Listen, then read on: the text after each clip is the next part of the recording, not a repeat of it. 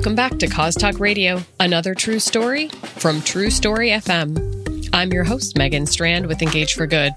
You can find full show notes and additional resources for today's episode at engageforgood.com.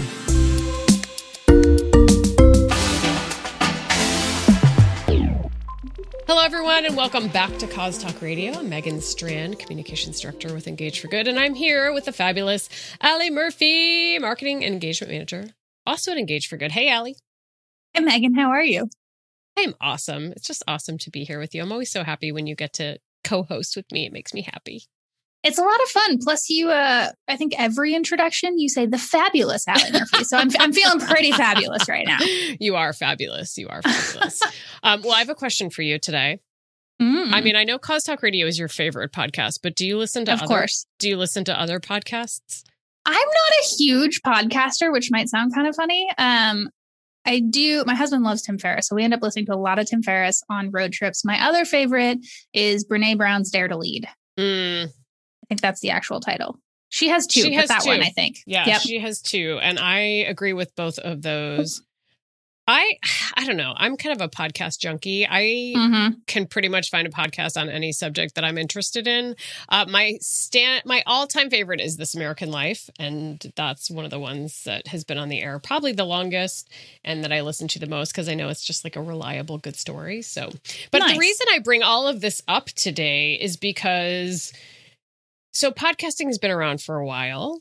The audio medium has been around for a while, but I don't know that we've ever really talked about or thought about diversity from an audio perspective. At least I haven't. Have you? Do you do that? Do you think about the voices that you're hearing on a podcast? No, I think about it when I'm looking at what authors to read or what I want to watch on Netflix and things like that, probably more now than ever before. But when it comes to audio, not really. And maybe I should be. Maybe that's a huge area of growth. Yeah, no, I think it's a really fascinating subject. And that's what we're going to be talking about today with Nicole Huey, who is Vice President, Diversity and Inclusion at SiriusXM and Pandora. And she's going to be talking about something called the Sonic Color Line. So I've never heard about this. Have you? No, I have not, but I'm excited to learn about it. Well, let's bring her on and talk a little bit more about it. All right, let's get started. Well, hello, Nicole, and welcome to Cause Talk Radio. Hello, good afternoon. It's so nice to be here today. So awesome to have you. Well, I'm so excited today, but would you start off by just telling us a little bit about you, who you are, what you do at SiriusXM and Pandora? Sure, no problem at all. So I'll start again with my name, always important. So my name is Nicole Huey. And I am the Vice President, Head of Diversity and Inclusion for SiriusXM and Pandora. And it's a mouthful, but for me, which makes sense, it's one of the most important roles in the organization. And that is not to discredit anybody else's role, but to just understand how important it is for me, when I do this work. So what I'm responsible for is really providing perspective, helping to craft and create a strategy from a D&I perspective. And in that strategy, to ensure that we have initiatives that really support our core mission from a D&I perspective. And so our core mission is to really create an inclusive environment where all of us, no matter what our differences are, that are valued, respected, supported, and amplified. And that means a lot for all of us as we connect as humans in any organization.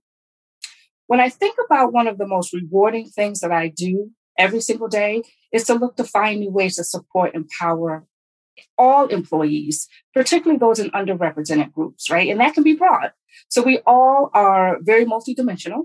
And so underrepresented can mean a lot of different things for a lot of different people. No matter what it means to you, it is important that all of our employees thrive. What we know is when our employees thrive, our listeners, our subscribers, they get more from us. They get better programs and services that we offer. So diversity and inclusion is important. I think that's a great introduction. So one of the things that I understand we're going to talk about today is the Sonic Color Line. What is this? So the Sonic Color Line is really a concept around sound and how we listen and how we hear things. So it is not a statement that was created by us. It was created by Jennifer Lynn Stover.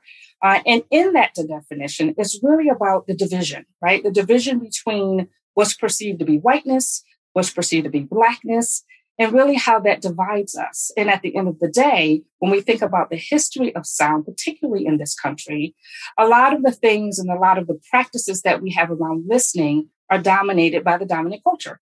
So that's what it's really about, that line that distinguishes between whiteness and Blackness. It is invisible, right? We call it a line, but it is invisible.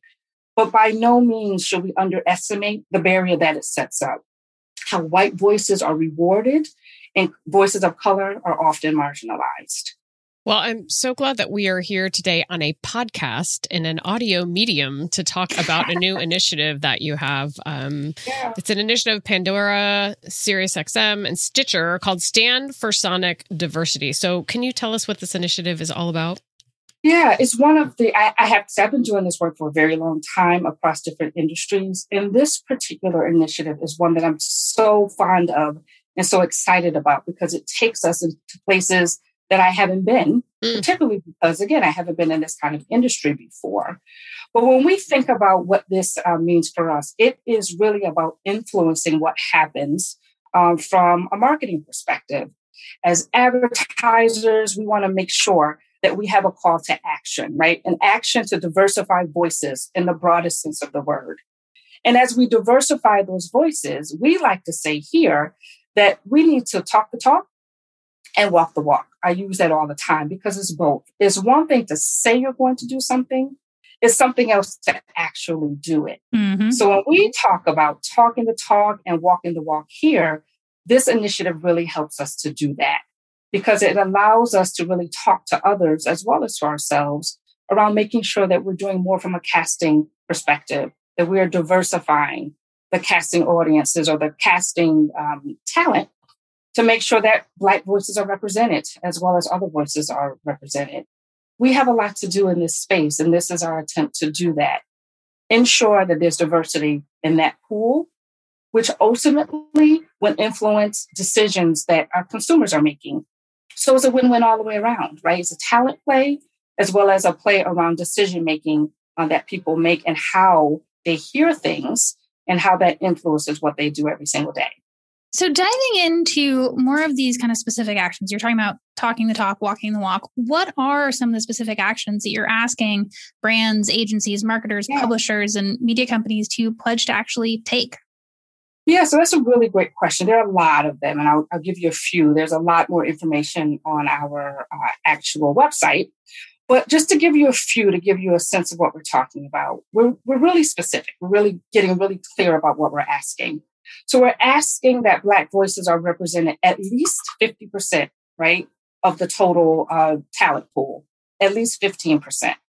We want to make sure that when we're casting, that Black voices are casted at least 30% of the time over what we had in 2020. So this is about building.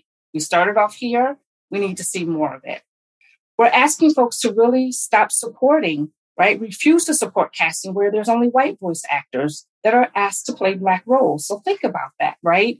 You have a Black role, you have a Black role that needs to be played, and then there's a white voice actor that plays that role. We're saying, not good enough. You should cast the talent that should be there. You know, when we look at casting practices, making sure that there's an audit. So that's also about talking the talk and walking the walk. It's one thing to do something once. It's another thing to continuously monitor it so that you make sure that you don't slip and slide. It's so easy to go back to something that feels normal. This is forcing us to take a look at it every single day. So that's also important as well. And then I think about all of the DE&I efforts that a lot of companies have and making sure that's interweaved in the decisions that are making all the time around voice casting and scripting, by the way, because that voice and how we script things should also be reflective of what we want it to be. So we're asking people to do that as well. There are a ton of things that we're doing in this space. Those are just a few of them. But what I'm hoping you get is that there's some intentionality around that. Particularly in this space from a D&I perspective, you have to have intention, and that intention needs to meet impact. So you have to be looking at all of those all the time. And this is really intentional for us. And we're asking others to get on board and do the same thing. Maybe you could back up and give us some other examples of existing practices that this initiative challenges that have historically elevated white voices. You just gave us one, casting white actors in the role of Black characters, which I personally did not know that happened. That makes zero sense to me whatsoever.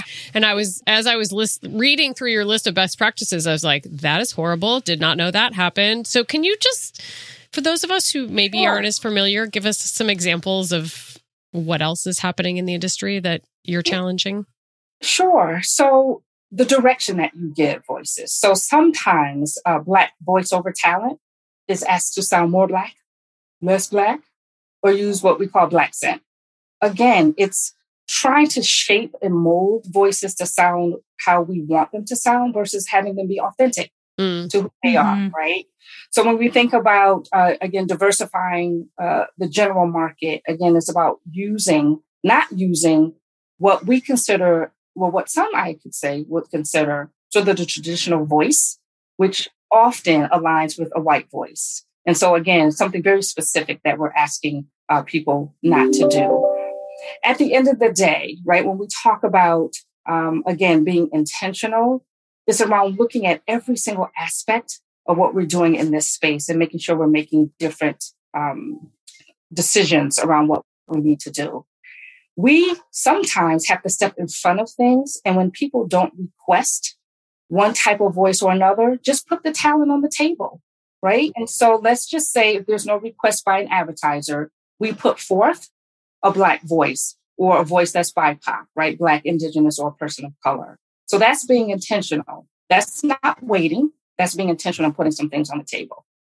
Not everybody realizes what they're listening to, or maybe subconsciously we do, but I'm not sitting there personally, and maybe I should be. I'm not personally sitting there going, who's behind this voice? So when we're talking about, well, we've talked about actions that you're asking others to take. When we're talking about best practices for sonic diversity, what are some of those, and how did you arrive at those specific best practices? So some of those best practices are really around some of the things that we know to be true, right? Some of the things that we've experienced ourselves. We would never ask people to do things that we're not doing for ourselves, or things that we know would change sort of the dynamics of what we want people to do. So I shared, some of them already around best practices, being intentional, making sure that at least 15% of the total voiceover talent is a person of color. BIPOC is a term that we use most often, or Black, Indigenous, or a person of color. Again, making sure that we're not asking people to do things that might make them sound in a way that's trying to get them to sound in a certain way, right? A certain Black accent, let's say, or making them sound more urban, which we get a lot. Right? What does that really mean? What we're saying is, let's not do that. Let's let people be as authentic as they need to be. And then we know that the results of what people are listening to, they often they don't know what's behind it. And so again, let's make sure that we're doing things that really make sense and really make sure that folks are given the opportunity in that pool to be reflective of what our country looks like. Because at the end of the day, the country is almost 40% non-white. And so with that, there's a lot of opportunities to get a lot of different talent in the pool. And we should make sure that we open that up. Well, I think one of your other best practices that I read on your website is to audit and review your practices on a regular basis. And that seems like a great place to start in terms of, taking a look at what you have and where you are as a starting point. Do you agree with that, Nicole? Absolutely. Again, audit gets around to intentionality. You don't know what you don't know until you actually take the time to take a look. And so being intentional about your very first look, but also going back and checking periodically is important. That's the intentionality. What really strikes me, again, as being one of my favorite initiatives, is the intentionality around all of this. You can't leave things to chance. You have to be clear. You have to put some things down that will make the difference. One, you need to know what will make the difference first, right? And then you have to put some things down that will make the difference, but it has to be intentional. It can't be one of those, well, let's try this today and let's try that tomorrow. It has to be, this is what we need to do. And everybody needs to agree and everybody needs to be on the same page. That's intentionality. Intention equals impact. Impact without intention can take you all over the place. The both two need to be coherent, right? They need to match up together so that you really get what you're trying to get out of this entire initiative. And I'm really proud of the people that put this together, right? It took a lot of courage, I say, because we don't always challenge the status quo. And this was an opportunity to do that. So I'm so proud of what folks have done to put this together and be leaders in this space. You can't ask people to do something you won't do yourself. So I think it's pretty courageous. And we really are in a space as an organization to take courage to the next level. And this is one of those opportunities. So this is a new initiative that just launched in March. How's it going so far? And what's the response been from the industry? Are you getting people picking this up? Yeah, it's going well, actually. We've gotten a lot of great feedback from what we're doing, just anecdotally, as I look at all of the things that we've done on social media around this. We're getting a lot of love and support. Again, what struck me as pretty interesting about this is the courage behind it. And we're getting a lot of feedback around the courage. But things are going well. Folks have, again, supported us in what we're trying to do. We ourselves are doing a lot in this space. We're doing a lot of, I won't call it press, but I'll call it stories around this. So just recently, we were at the South by Southwest event and did an entire segment around breaking the sonic color line. Nice. And what's so interesting about this is, we have some, I'll call them famous people in the voiceover space, like Joan Baker and MC Light, that have really jumped on board with this and have really talked about their own experiences, challenging perceptions in this space, and what they've had to do to overcome. So we know we're on the right track. We know that this is absolutely the right thing to do and have buy-in and affirmation from a lot of different sources in this space. And we continue to talk about it because we know it's absolutely the right thing to do. I'm so glad to hear that you've had such a positive response and that people are sharing their own stories as well. Yes. As a much smaller company, do you have advice for smaller companies like ours when it comes to choosing diverse talent? What would you do? Yeah, so I think the first thing around and really attracting talent is to making sure your own house is in order, right? That's an overused phrase a lot. But from a D&I perspective, it's about creating an inclusive culture. You have to do that. In the absence of inclusion, you have people rotating in and out, particularly for a small company. It's not ideal, right? So you want to make sure your own house is in order. And so you're creating the environment where new people can thrive and where existing people can thrive as well. We always talk about having people listen, and because listening is so important and listening with intent. And so we are always encouraging our partners to be active listeners so that you can find those opportunities that can be non-traditional, but can be just as impactful in shaping how you do business. Be intentional about recruiting diverse talent. Recruitment is great. And I say this all the time. Recruitment is great. If your house is not in order, it's not going to matter, right? Because it becomes a revolving door. So you have to do both. But you should definitely have an eye on recruiting diverse talent, particularly where you know you have gaps that you can do something different.